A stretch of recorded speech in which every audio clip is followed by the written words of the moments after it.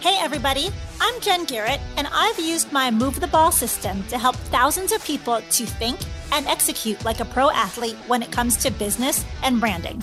Now, I'm on a mission to help you utilize the same tools and strategies to elevate your hustle and get you across the goal line.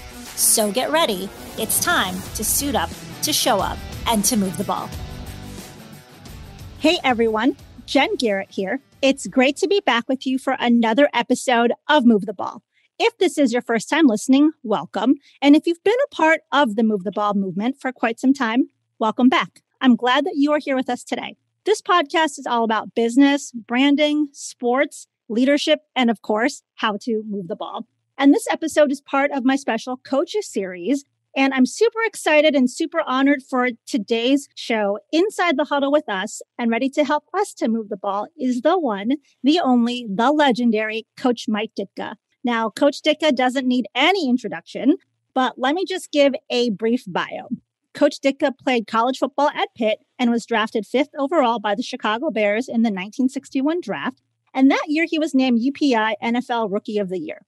As a player, he was a 5-time Pro Bowl selection and a 6-time All-Pro tight end. He played for the Chicago Bears, the Philadelphia Eagles, and the Dallas Cowboys. Coach Ditka had the honor of being the first tight end inducted into the Pro Football Hall of Fame in 1988.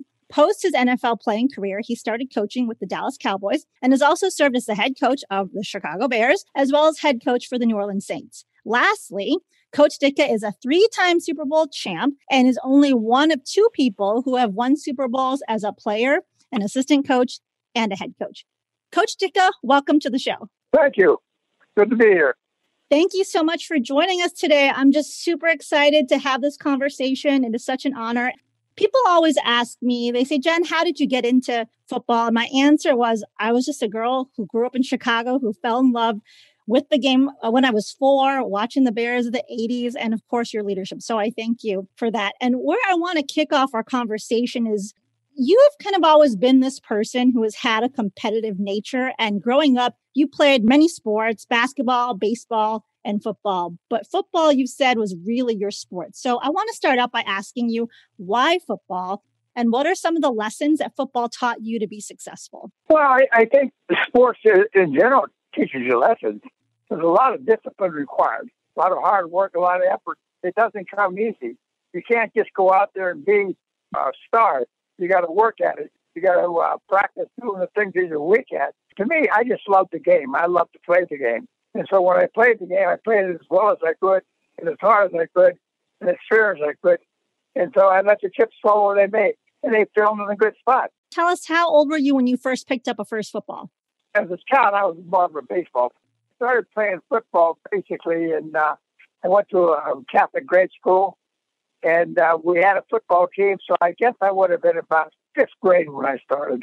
I heard that there was a time that you had actually considered quitting football, and there was a coach that kind of kept you in the sport. Can you share a little bit more about that coach, the influential role he played, and what he might have said to you to keep you going? Well, that was my high school football coach. His name was Carl Ashman. He was a Dutchman, a great, great man. And I was a pretty good baseball player as a kid. I really was. I couldn't hit a curveball, but other than that, I could hit a fastball. I thought I'd have a better chance in baseball, and he told me to stick with it. And I stuck with it, and things came my way. I got a college education out of it, and ended up getting drafted by the Chicago Bears, which was tremendous. And I had a pretty good pro football career.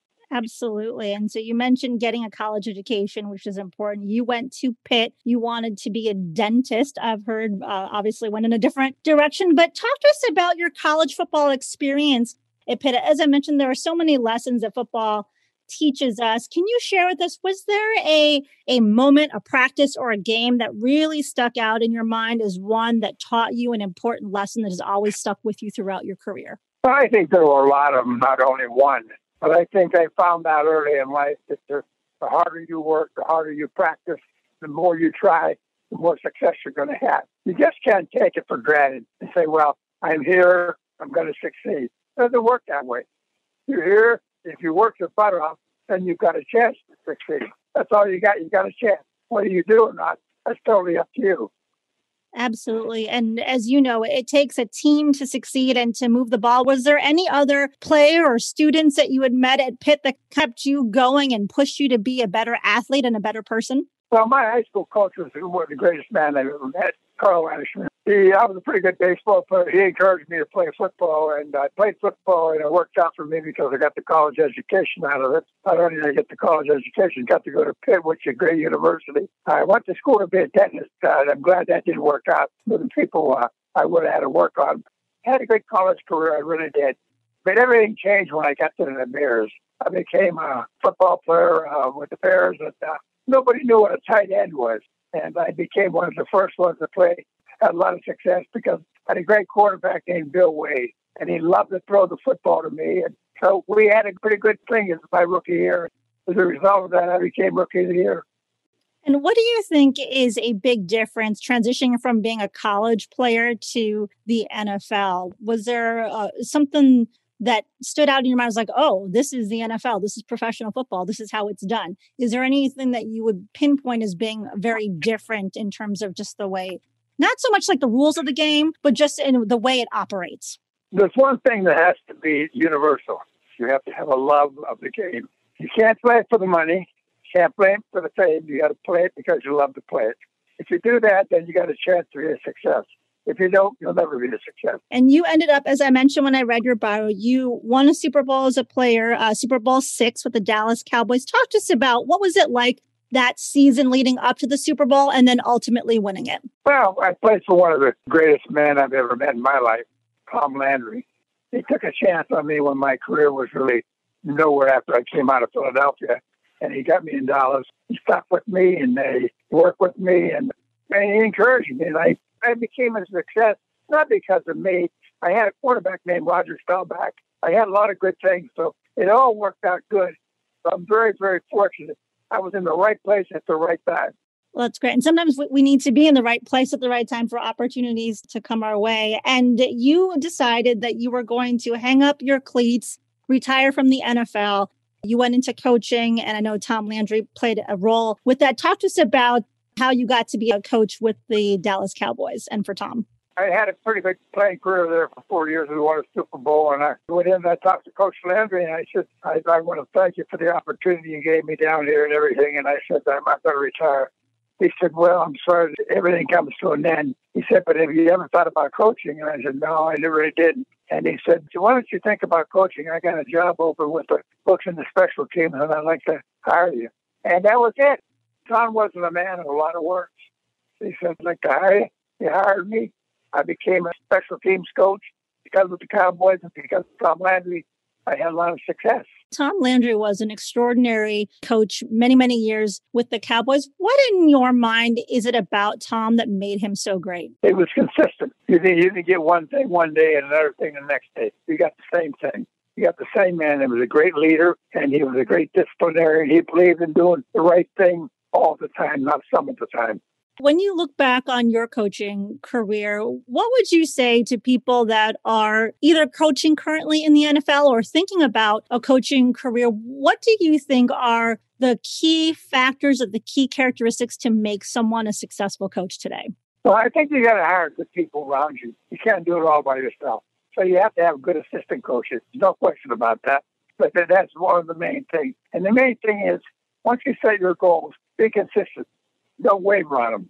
The players can do a lot of things if you give them a chance to do it. And that's what I did. I gave them a chance to do it, but we did the right things. And something you talk about a lot is setting goals, putting together your game plan, your playbook, having methods to achieve those goals. When you first started out in your coaching career working under Tom, what was your goal for being a coach? To be the best coach I could be for the Dallas Cowboys. And that was the coach to the tight ends and the special teams. And that's what I did. And we did a good job.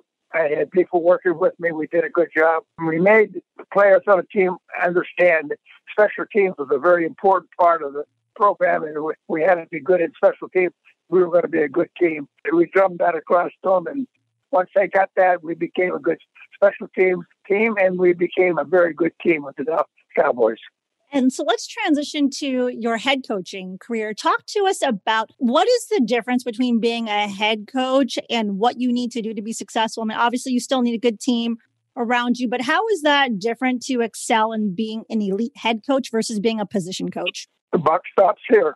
Simple as I can put it. You're the boss. So you can't say, well, when something goes wrong, go see him. It's you. Yes. So you have to be responsible for all the good and the bad. So you have to understand that. I understood that pretty well.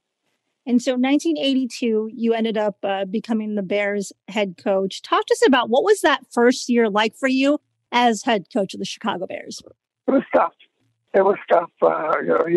You question yourself when you're not having success, but then when you start having success, then you understand you were doing the right things, but you didn't have the right people. And that was our problem. We were doing the right things, not the right people. And finally, we got the right people in the right places. Got a quarterback, got this, got that. We became a good football team. And it takes a good leader to bring the right people together so that they can coach together, play together, move the ball, as I'll say. And you've been known to tell the team that when you got there was going to be some turnover, but if they're willing to work hard and stick with you, give 3 years and walk with me, we'll get to the dance.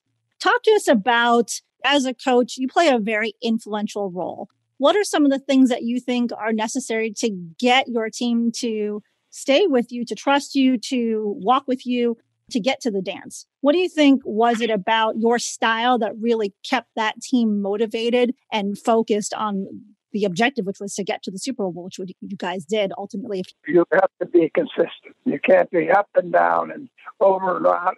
You got to be the same guy. You got to be consistent with your goals and what you're trying to achieve. You must get that point across to your football team that they're part of the big game plan, and the game plan won't work without them. They make it work. I just worked on that because that's what I learned. And that's what I learned from Coach Landry, who I thought was one of the greatest men I've ever met. When we look at the Bears of the 80s, there were a lot of different personalities on that team. That's what made, in my opinion, the Chicago Bears great as well, was just the characters of the individuals on that team. Talk to us about coaching those personalities and what that was like. Well, you coach everybody the same. You don't have a set of rules for one guy and another set of rules for another guy. You have the same set of rules you do for Walter Payton as you did for the defensive lineman. And that's just the way you have to be. You have to be consistent. But we had a lot of talent, but we didn't have a belief that we were good enough to win. And that's what we needed. And we got that confidence and we got that belief. We got the right players in there. When we got McMahon, we got the right guy for the job. Whether people liked it or not, he was the right guy for us. Then we had a fantastic defense coached by Buddy Ryan, who was probably as good a defensive coordinator as ever coached in the game. We just put the pieces together in the right spot. And then, people say, well, why McMahon? Well, because I watched McMahon play at BYU. It was good. He got the job done. And we put him in a position where he could succeed, and he did. Let's talk about that 85 season. Winning games. Obviously, we know the Bears lost to Miami. Their one loss of the season. But talk to us about just what season was like, the team coming together, continually winning game after game, week after week, and then ultimately going into the playoffs and the Super Bowl. It was the players. It wasn't me. I mean, they knew what our job was and what we were trying to accomplish, and they did it. Should we have lost the one game to Miami? I don't know if we should have or not, but you know what? That loss really refocused us. We were getting kind of full of ourselves and kind of got us back on track, and we went on and finished it out and had a great year and won the Super Bowl. And that was the important thing. It wasn't to go undefeated or anything else. It would have been nice to do that, but we won it, and that's what counts. And let's talk about coaching for the Super Bowl itself.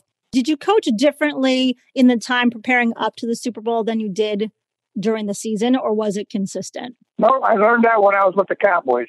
We changed. We put a whole new game plan in for the Super Bowl when I was with the Cowboys, and we lost the game. I went into our Super Bowl believing that we could win with what we had, and we could. And we did the same thing. We just did them better. So when you look at where the NFL has gone over the last few decades and players are now bigger, stronger, faster today, I'm curious, what advice would you have for guys that are trying to either make it to the league or to extend their time in the league? We know that the average NFL career continues to get shorter. So do you have any advice that you would share with young kids listening to the show today? If you love the game, play the game. Play it as hard as you can for as long as you can. Let the chips fall where they may. You're not going to do everything perfect, but when you do the right things often enough, you're going to have success. Great advice. As you know, I mean, winning in both life and in football is about overcoming challenges, overcoming obstacles. Can you just share with us a time throughout your coaching career where you've had to overcome a challenge and what you did to do that? Well, I think you do that every day, really. And there's going to be times you question what you're doing. There's no question about it. But as you're doing something and you're not having a lot of success at it, you start to question it. But then you got to look back at it and say, are we doing the right thing? Yes. Are we doing the right thing for the right reason? Yes. Then you continue to do it and you'll get better. Once your players believe that you're doing the right thing, then you got a chance to succeed. And if they don't believe, it doesn't matter what you do, you're not going to succeed. Absolutely. And so I'm going to ask you two other questions before we do what I call my 2-minute drill. The first question I'm going to ask you is, what is the best piece of advice that you were given in your career? Well, I don't know. I had a tremendous high school coach. I had a great college coach. I had good people in my life. Do the right thing for the right reason and you'll be okay. I think that's one thing I learned, but I learned a lot of that from my dad. Because if I didn't do the right thing, I got my butt whipped. It was simple. I was raised in a different time than these kids are today. So I got a thing called the leather belt across my butt if I did the wrong thing. So that was my dad. And I'm so grateful that he raised me that way because it taught me right from wrong. That's important. My last question is going to be, what would be the best piece of advice that you would give to somebody? Well, I think it's important in life that you have three things. I said you got to be an ace. You got to have a great attitude. Got to be a positive attitude. You got to have character, good, strong character, and you got to have a lot of energy or enthusiasm. If you have those three things and you're an ace, you got a chance to succeed. Great piece of advice. And so now, Coach, what I want to do is take you through my 2-minute drill. I'm going to just ask you some fun questions. Are you ready? Okay. All right. My first question is, what did you want to be when you were 10 years old? A baseball player. Nice. Who would play you in a movie about your life? Although there's been movies about you, but who would play? If there was a new movie about you, who would play you? Who would play me? Yes. I have no idea. What is your favorite vacation spot? I used to love to go to the West Coast. We ended up buying a home in Naples, Florida, and I love Naples, Florida. That's my favorite place. So we're down there about 3 months of the year, and I love it. That's a beautiful area. How about, what is your favorite ice cream flavor? Cherry vanilla. How about, what is a pet peeve of yours? Pet peeve? Lazy. What book are you currently reading or what podcast are you currently listening to? I don't listen to the podcast now. I think I've read all the books I'm going to read. I don't read any books much anymore. My last question is, you are hosting a dinner party and you can invite 3 famous people. Who would you choose and why? Who would I choose and why? Well, Ronald Reagan. That would be one. My wife just said it, Ronald Reagan, whom I have nothing but the greatest respect for. Stan Musial, who was my childhood hero and the greatest baseball player I've ever seen. I don't know who the third would be. Tom Landry, that's the one, Tom Landry. Great choices. Well, Coach, thank you so much for being on the show today. Like I said, it's been an absolute honor and a pleasure to have you on, so I really appreciate the time. Thank you very much. God bless you. And thank you to everyone for listening. Until next time, make sure that you suit up, you show up, and you move the ball. Thank you for listening to Move the Ball. To see more about what I'm up to and how I can help you to move the ball, check out my website at www.getinsidethehuddle.com. Make sure you subscribe to the podcast so that you never miss an episode, and also join the Move the Ball Facebook group for even more content and to be a part of the Move the Ball movement.